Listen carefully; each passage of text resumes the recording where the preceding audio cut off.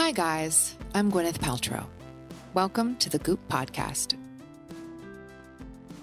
Every Thursday, Goop editors will be sitting down with provocative thinkers, industry disruptors, and culture changers. I'll take turns interviewing barrier-breaking guests as we talk about shifting old paradigms and starting new conversations. Today's guest, psychiatrist Dr. Robin Berman, is an associate professor of psychiatry at the David Geffen School of Medicine at UCLA, and also the author of Permission to Parent: How to Raise Your Child with Love and Limits, which we consider to be something of a parenting Bible here at Goop. When Dr. Berman was first establishing her own practice, she intended to work solely with kids until she realized that she couldn't do much for kids without reparenting the grown-ups. So if you can't forgive yourself and you can't forgive your parents, then you are constantly a victim. You have this great privilege and honor to move past it. You have this way of saying, I deserve in this lifetime to feel lovable. Dr. Berman sat down with our Chief Content Officer, Elise Lunin, to talk about the ways our parents affect us, both how we can grieve what we might not have received when we were young, and also how to move on from imperfect childhoods. Imagine a world if we lived in a place where everybody looked at everyone as their highest good, without judgment, without trash talking, without digging deep into their own stance and their own opinion and being in judgment and, oh, this person isn't that enough. So the love goggles need to come back, focusing on character and kindness. All of those internal structures are a formula for happiness.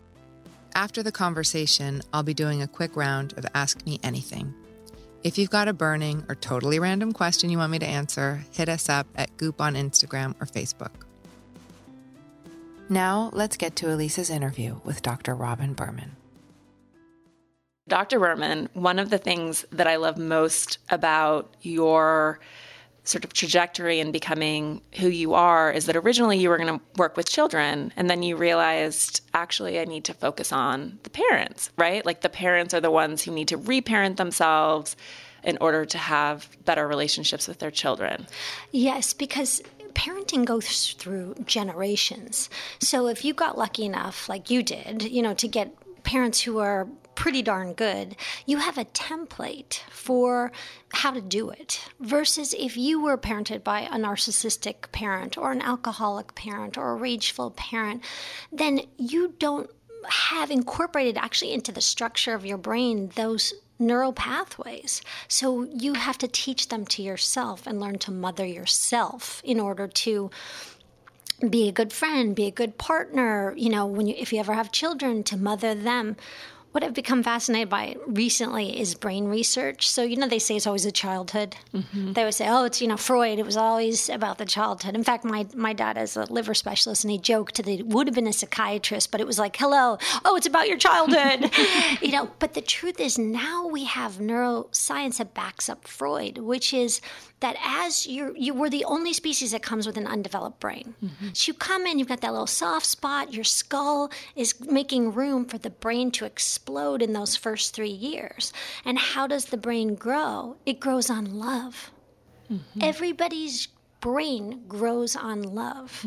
And you can literally see it now on scans that when people are well-loved in parenting, their brain grows bigger and better and more connected, which totally makes sense because they're in growth mode, not in stress protection mode. So from the way humans are designed, at the core, we're designed to love. So when you have a mom or a dad or two moms or two dads who look at you with that love in your eyes and that sparkle, and they're cooing at their baby, and they're connected and they're responsive, and that forms an integrated, healthy brain. So then that kind of the lucky kid club won that and has an easier time passing it down and an easier time, in general, unless they, are aware of what they missed out on, which everybody figures out at some point where the holes show up in their own psyche. There isn't anybody who doesn't have some holes in their psyche. And then you get to, go to therapy, you get to reparent yourself. And that's actually where the fun begins. Yeah, I think I don't know if you've heard of the Hoffman process, but in Northern California. Yes, but I have. I was talking to the CEO, and essentially the Hoffman process is that you go for a week and you check in, and it's all about breaking early childhood patterns. And with the thesis being that before you're rational at the age of 7 or whenever that sort of comes in, you learn how to receive and hold love. And if you didn't receive it as a child, or you learned it was conditional, or you had a narcissistic parent, there are all these ingrained beliefs that you're not even conscious of, but that it can really, you can bring the awareness and start to like break open those patterns. Because I think so many people, they want to rationally understand. Yes, but it's primitive. So you just said it. It's your primitive brain. So your primitive brain, if you're a neuroscientist, forms first, right? If you study neuroanatomy, you see the primitive brain, like the fight or flight, survival brain, shows up first. And then the cortex, which we call executive function, the presidential thinking, planning, being moderate, measured, whatever, that comes with learning. So the frontal cortex is growing again with love. So the primitive brain that gets locked in early, is my parent safe? Let's just use mommy, even though I mean primary caregiver. Is my mommy safe? Is she receptive? Does she understand me? Pre-verbal, through eye contact, through sound, through cooing, pre-verbal, it gets locked into your brain. So it is something, and not to minimize what we're going to talk about, how do you move forward from an imperfect childhood? I wouldn't be a psychiatrist if I didn't believe you could move forward and use it as rocket fuel for your magnificent development. I would not, and had I not seen it so many times, I wouldn't believe it. But it is a struggle because of how your brain got wired. So you have to kind of unlearn some of the belief systems that you were taught. And that's why that Hoffman Institute, I think they have you bury your childhood. Oh, really? Which I think is a really cool exercise, like write down everything and then literally bury it under, like in a grave, and just put it away and say goodbye to it and grieve it like it's a death. Mm-hmm. And I think that actually is part of the process of healing, is when you realize as you start dating and there's a conflict, and some of your basically, when you get married, you marry someone else's childhood, right? Mm-hmm. You've married your husband's childhood, Elise. I hate to break to you, and he's married yours, right? So unless we get conscious of a pattern, we just repeat it. And the beauty of healing yourself and realizing that your self-esteem doesn't depend on what your mom or dad think of you. That's so big. People they can hear their mom's voice in their head. They can hear their dad's voice in their head. They can hear the critique, you shouldn't wear jeans, you have stumpy legs. I mean, if I could list every comment I've ever heard from a patient, you're too shallow, you have horrible posture, you're lazy, you're selfish, you're dumb at school. School's never going to be your bag. It's actually interesting. I just had dinner with a friend of mine, and she's birthed she birthed the Unplugged, the meditation center. She's birthed amazing stuff. Susie. Yeah, Susie Schwartz, right. And we had dinner, and we were talking about her. She was not a student, like academic school, like was our bag. It was not her bag. And her mom said, you might not read the New York Times, but you're probably going to own the New York Times. So it was a way of actually really seeing who she was, that she was an entrepreneur and a thinker, but academics wasn't her bag, and that was okay. Better to be good at life than good at school. So that mother saw who her child was and reflected it back accurately, which is sometimes hard. The problem. And I want to get to narcissism, but first I just wanted to make a comment too, that so often a lot of these insidious beliefs are planted with love. And I think that can make it even sometimes more trippier. Like I was with a really good friend who's incredibly talented and has this amazing career, and she can't hold a compliment. So you say, oh, you look amazing. You're just you look so much better than I do. And it's like, dude, just take the compliment. And one night I was like, we have to unpack this. Like, why? And ultimately she was like a kind of a young child star, and her mom felt like it made her mom anxious that she was getting too much attention. And so she taught her to deflect. And clearly it's been, and it's so part of her personality now where I'm like, you can hold attention. Like, you deserve it. Yes. Like, let us shower you with love. Yes. And receive it. Totally. Receive love. Like, her brain will grow with love, right? Yeah. Our brains are never, that's the beauty of this, is that when you give her that and you say, let's unpack it, which I love, and you say, let me shower you, receive it. Don't deflect it. Take it in. Marinate on that. You're raising her serotonin in her brain. Mm-hmm. You're literally changing her neurochemistry, but just giving love. And I think part of it is sort of saying that's not true, Correct. Like, so it's like, let's break the myth and let's bust it and just becoming aware of where it came from and being like, that's something that she was taught and it's not actually who she is. That's a crux of healing. Yeah. That's boundary is the crux of healing. Separating out. So you were kind of breastfed on whatever beliefs your parents had, down to politics, down to their ideology, down to whether they yelled and screamed or whether they were more measured. You were breastfed on that. Then when you get to a certain place, you look back. I had a patient once who grew up with groupthink. So if she had a different opinion than her mom would be insulted. If she didn't like the same movie or the same clothes or the same whatever. And so when she got older, she dated a guy and he said, is this groupthink?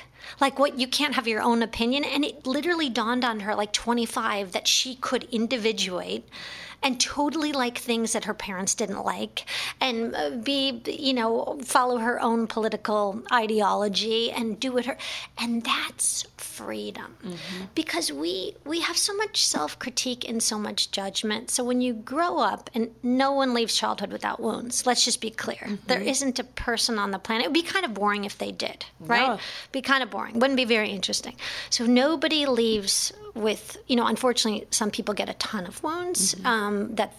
Which is more to unpack and a longer process.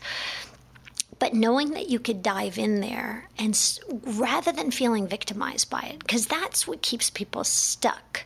So if you can't forgive yourself and you can't forgive your parents, then you are constantly a victim. So I'm thinking of a patient I saw whose mother was really, really lousy, abusive in 1,000 ways. And the mom died and she didn't shed a tear at the funeral. And she said, I didn't shed a tear at the funeral. I'm so angry, right? Still so angry. So at 70 years old, we unpacked it. And I have to say, it was one of the most gratifying things I've ever unpacked. So you could live with a pattern for 70 years.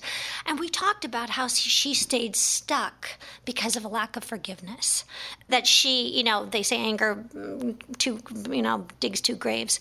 She just stayed stuck recycling those stories. She got so stuck in her story. It's like, end your story, start your life. Mm-hmm. People just play their stories. Mm-hmm. They run their stories like an obsessive loop in their brain that needs to be given some love mm-hmm. and some boundary. Oh, I am not them. I'm going to choose to do it differently. I'm going to choose a different kind of relationship. But it starts with self-love. Yeah. It starts there. It's true. And it's like the crime persists. It's like you're not responsible. Anita Marjani, who was a guest on the podcast, said something really beautiful about responsibility for sort of how we manifest disease. And it's, you're not responsible for what happened to you, but you are responsible to yourself to try to move past it. You have this great privilege mm-hmm. and honor to move past it. You have this way of saying, I deserve in this lifetime to feel lovable. Because at the core, it all, if you didn't get that love from the people who are supposed to love you the most, you walk around, am I lovable? Am I lovable? So you externalize what love is. Oh, if I wear really pretty clothes, I'll be special. Or if I become, famous or, go to graduate school or whatever, you externalize some way to get, which is completely an inside job. Mm-hmm. Or you drink alcohol to fill that hole, or you eat food to fill that hole. But when you realize this kind of self-love and compassion is what fills the hole, and no judgment. Mm-hmm. Like if there's ever a group that's really judgy, it's new mothers. I mean, the guilt, and this is kind of going on a limb here by making the statement, but I work at the Women's Life Center at UCLA, and we do tons of postpartum anxiety. And the women always use the word guilt. And if they're in a heterosexual marriage, the men never share the guilt. So it's interesting, they just don't feel as guilty. And they say, I feel sad about what happened, but I don't feel guilty. So in some way, that's better. They're already past that self-judgment and guilty and, self-critique. So part of growing up is not needing the approval of your parents to be independent and whole. To be whole, people think if I go back to the scene of the original crime, my own childhood, and I get my mom or my dad, it's usually the mother, I hate to say it's usually the mother, to say she's sorry, to get down on her knees and cry and hug me of that rapprochement, which sometimes does happen and it's magnificent. But if you keep going back to that well and it's dry and your mother or father says, I never did that, or you're being crazy, or, get defensive, get angry, blame it on you, there's no healing there. And people keep returning to the scene of the original crime, to going back to that dry well to be filled up. And when you realize you're responsible for your own self-esteem, it's a very empowered place. That your thoughts are your own now. The ones they put into your head, you can go to, my new favorite combination of therapy is CBT, DBT. And DBT used to be the treatment for suicidal borderlines and managing feelings, but now it's very mainstream. And it's how do you tolerate the distress? And the CBT is how do you change the tape, flip the script in your brain from a negative critical to you're okay. You're doing the best you can. You have so much going on. How do you love yourself in a way that it grows the muscle in your brain? I started out today saying in my head that the three things I wanted to mention that at Goop, food is medicine. Mm-hmm. But the other big one is your thoughts are medicinal. Mm-hmm. So when you're speaking gracefully to yourself, you're actually changing your neurochemistry. And then healthy relationships are healing. I have a dear friend, she says there's 3 types of friends. The type of friend or marriage or partnership that brings you down. There's the type that keeps you just stagnant, and there's a spiritual elevator up. Mm-hmm. Find that top third and stay with them. So as you become healthier, your vibe attracts your tribe, right? The healthier you become, it's kind of magical. You start pulling in healthier people into your world, and that's very healing. A healthy partnership is the best therapy. Mm-hmm. I'm putting myself out of business here. But a healthy partnership and being seen and loved wholly for who you are. Mm-hmm. I recently had a friend who was going through a crazy rough time and very much acting out and on all kinds of fertility hormones and really not doing well and very much not herself and impatient and working too many jobs all the way through. And she got flowers from her husband saying how unconditionally he loves her. Mm. And she said at the height of her ugliness and her acting out, she was lovable. Mm-hmm. And that's the problem with our own childhoods, is some of us were raised on, if you don't behave, I'm going to leave the room. If you don't do as I say, I'm going to pout. I'm going to slam a door. I'm going to favor your other sibling. So love was very contingent on performing, as opposed to that beautiful unconditional love that everybody deserves, that as you journey on, you can start giving yourself, and then your friends start giving it to you, and your partner starts giving it to you, because you are vibrating that in your own being. Yeah, and I think even if you have had a healthy childhood, as you said, no one emerges unscathed, and just being able to disentangle or like get a new vantage point on your own parents. And, I know we've talked about this idea of grateful grieving, but this idea of being so thankful for everything that they did for you and loving them, but also mourning maybe the parts that mourning the things that you didn't get, and also looking at it within the perspective of what did they learn? I look at my mom, who's an incredible woman. I'm so grateful. She didn't have a great mom. She never really was mothered. And so also being able to look back with the context of my mom's take on childhood, which was very focused on making sure we had everything that we needed, but not a lot of like, she wasn't going to spend a lot of time wrapping birthday presents or sending care packages. I remember I was at boarding school and I was like, Mom, where's my care package? Where's my care package?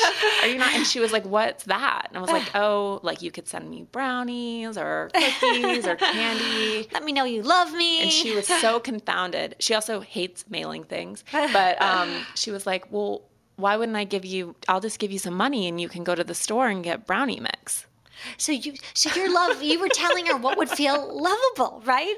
And that practical. So there's a remnant of her own not being mothered. Of course. Right? Here's the go buy brownie mix and do it yourself, which is, I'm sure, what she was breastfed on. Totally. And I love that you were giving her, you have that open intimacy to say, this is what I need. Yeah, people think people are mind readers. Their partners are supposed to be mind readers. I had a patient whose husband always gave her something that plugged in, a toaster, a microwave, and at some point she was just resentful. I said, people are not mind readers. Ask for, she's like, I don't want anything electronic. I don't want anything with the plug. And since then she's gotten gifts that really mean something. So you say, send me brownies. And she says, take the box, right? Yeah. So that's her own legacy. She had done so much work on herself, obviously, to mother you, who are so magnificent. She had done so much, I'm not going to repeat that. I'm going to do it differently. And clearly she did, but the box of brownies and being so dumbfounded was part of her own.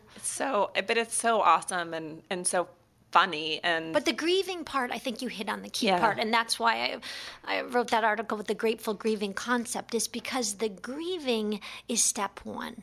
If you don't allow yourself to feel the feelings, right, and move through them, like I always say feelings are like a wave. They can kind of come at you, but if you ride the wave, they're going to crescendo and go down. But people don't want to go into those places that scare them. It's like the gold is in the dark. That famous quote, the cave you fear to enter holds the treasure that you seek. Like walking into it and saying, I didn't get this. I feel bad for myself. Being a victim is different than having empathy. Mm-hmm. Being a victim is saying, I'm going to be victimized for the rest of my life and I'm never going to move past it because it's impossible. Versus taking the power and saying, I really got gypped. And a lot of people did. Giant 40% of this country is insecurely attached. 40% has staggering. So the missed connection. So knowing that is a gyp, and you are so right to grieve that loss and bury it like they do at the Hoffman. Psychologically, metaphorically, physically, through therapy, through having other mommy mentors. My favorite book as a kid was The Mommy Market, and you could go in and pick the kind of mom you wanted. Right. You could pick the cookie baking mom who made the brownies, who actually made the brownies and sent the care package. You could pick that mommy. You could pick the mommy who was psychologically attuned all the time. You could pick the, Jewish grandmother who was making chicken noodle soup, or the Italian mom. You could really pick whoever you wanted. And the fantasy of going into an open market, like some witch gave this girl a key and that her siblings, they walked in and every day they would take home a different mom. And I think whoever wrote it was working through her own childhood of thinking, wow, I wish there was a perfect mom I could bring home. Of course, at the end, they realized there isn't. And that the combination of all of those people become part of the way you heal yourself. So if you keep going back to your parents and they get defensive and they don't own it, you have to look in other places, right? You have to look from girlfriends. You have to look from the Dalai Lama or spiritual leaders. Or Oprah said she was mothered by Maya Angelou. Right. Gosh, what a great mother. I know. She got to pick Maya Angelou because she missed out on getting what she needed. So she got to build that kaleidoscope of mommy mentors and heal herself, which is really where you start to take flight and you realize that you're giving yourself a soul bath. We'll have more of Elise's conversation with Dr. Robin Berman in a minute. In the meantime, let's talk about one of our partners. My husband and I have a hard time agreeing on what to make for dinner, which invariably means that we end up ordering takeout at 9 p.m., long after we fed the kids and put them to bed. And for this reason, I was thrilled to discover Freshly, which allows us to each pick our own menu of weekly dinners, all made by chefs. Essentially, Freshly is a meal delivery service that offers a menu of 30-plus options for lunch, dinner, or even breakfast, and it's all freshly prepared with no refined sugars, artificial preservatives, or hydrogenated oils. They also have a lot of gluten-free and virtuous options, so you won't feel overstuffed. Even their indulgent chicken parm is served with a side of broccoli. Essentially, the way it works is that you sign up, pick the number of meals you'd like each week, and then they make it all to order. It's pre-portioned and then shipped. All you have to do is pop it into the microwave and you're good to go. So for the time-starved amongst us, it's a great way to skip lunchtime takeout or at least put a nice meal on the table at dinner. Go to freshly.com/goop to get $25 off your first order of 6 meals. That's $25 off plus free shipping at freshly.com/goop. Okay, let's get back to our chat with Dr. Robin Berman.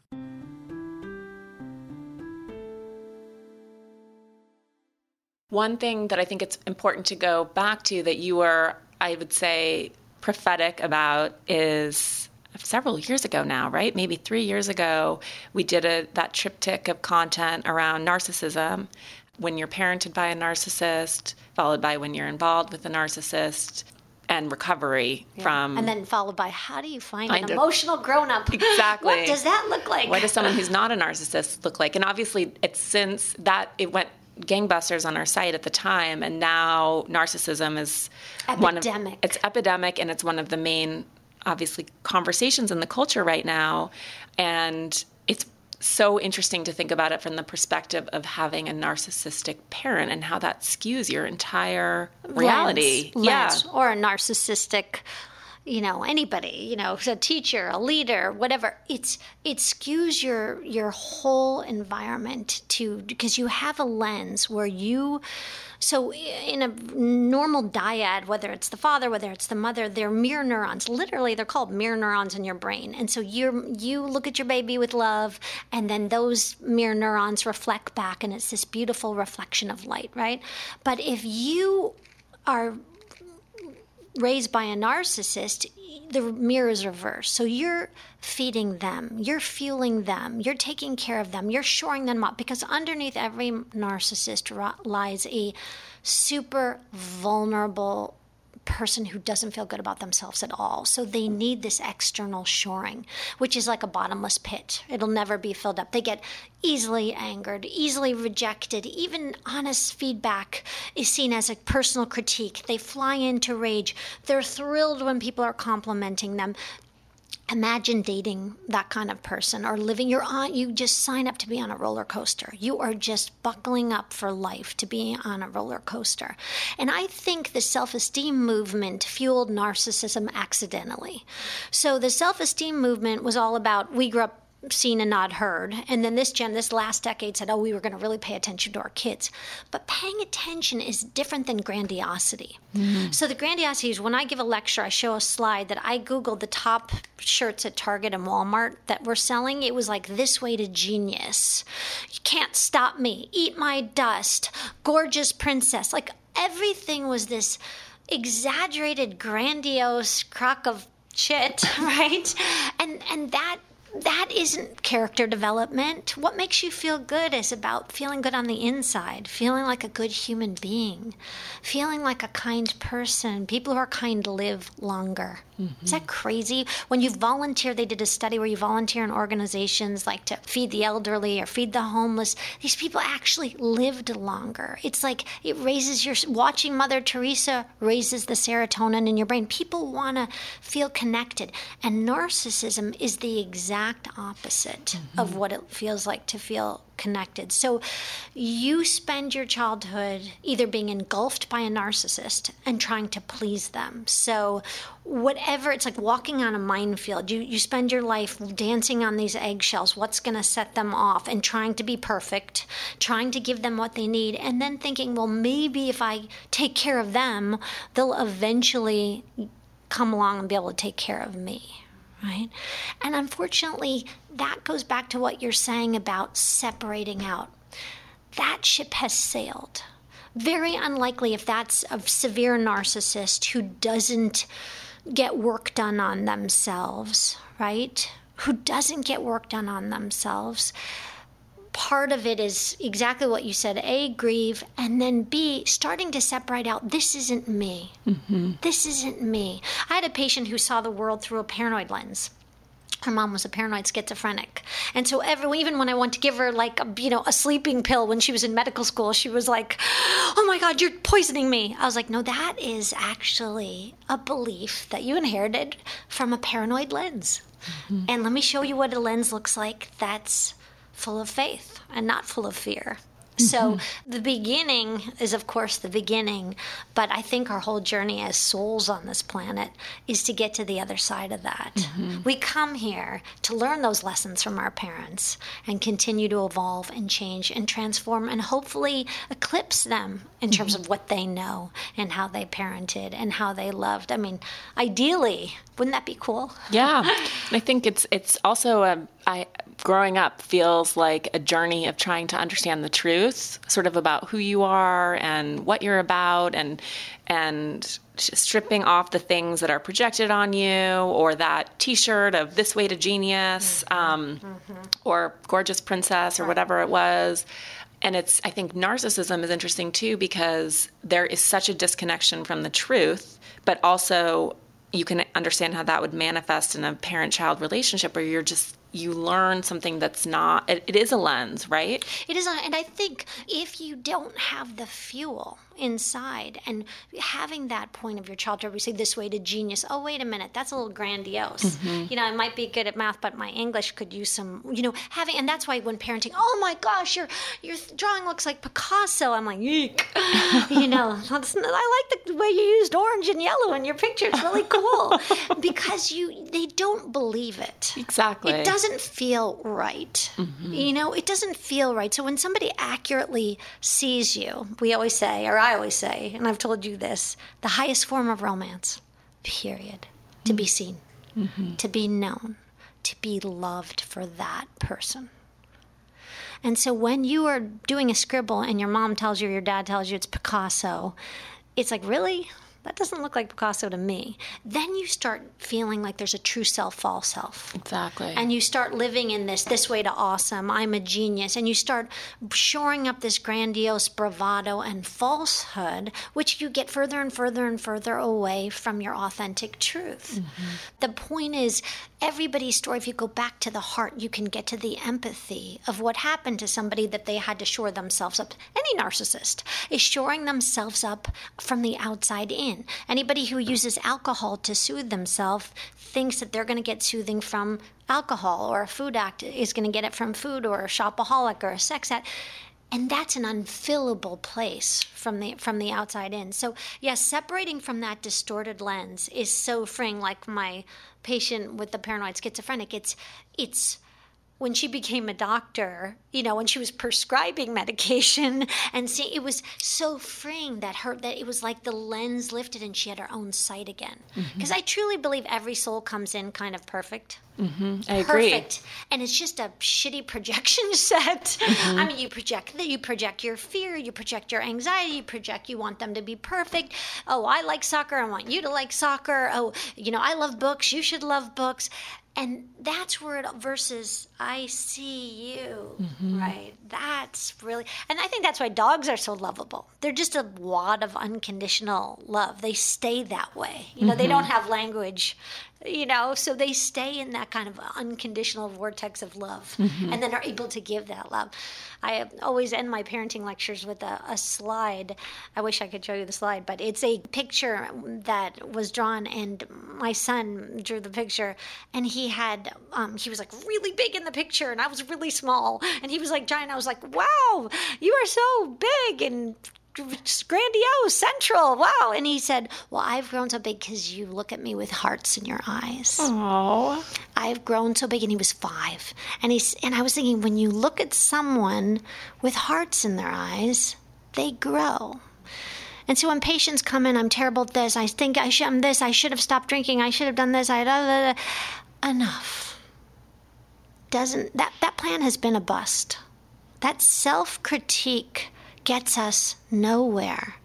don't we deserve to dish some love to ourselves? If we didn't have the hearts and the eyes from our mothers, get it from our girlfriends, get it from our partners. So imagine a world if we lived in a place where everybody looked at everyone as their highest good, without judgment, without trash talking, without digging deep into their own stance and their own opinion and being in judgment and, oh, this person isn't that enough, or so the love goggles need to come back, focusing on character and kindness. All of those internal structures are a formula for happiness, for moving on from your own imperfect childhood, for being impeccable with your word, like the guy who says from the 4 Agreements. My girlfriend, who I was out with, Susie, I said, oh my gosh, tell me that story. And she said, oh, I'm holding someone's confidence. I said I couldn't. I felt so safe. Because I'm a psychiatrist, I hold confidence, right? Like, we hold confidence all day long. But when you have a friend who said, I was asked not to say, so I'm not going to say, that's self-esteem.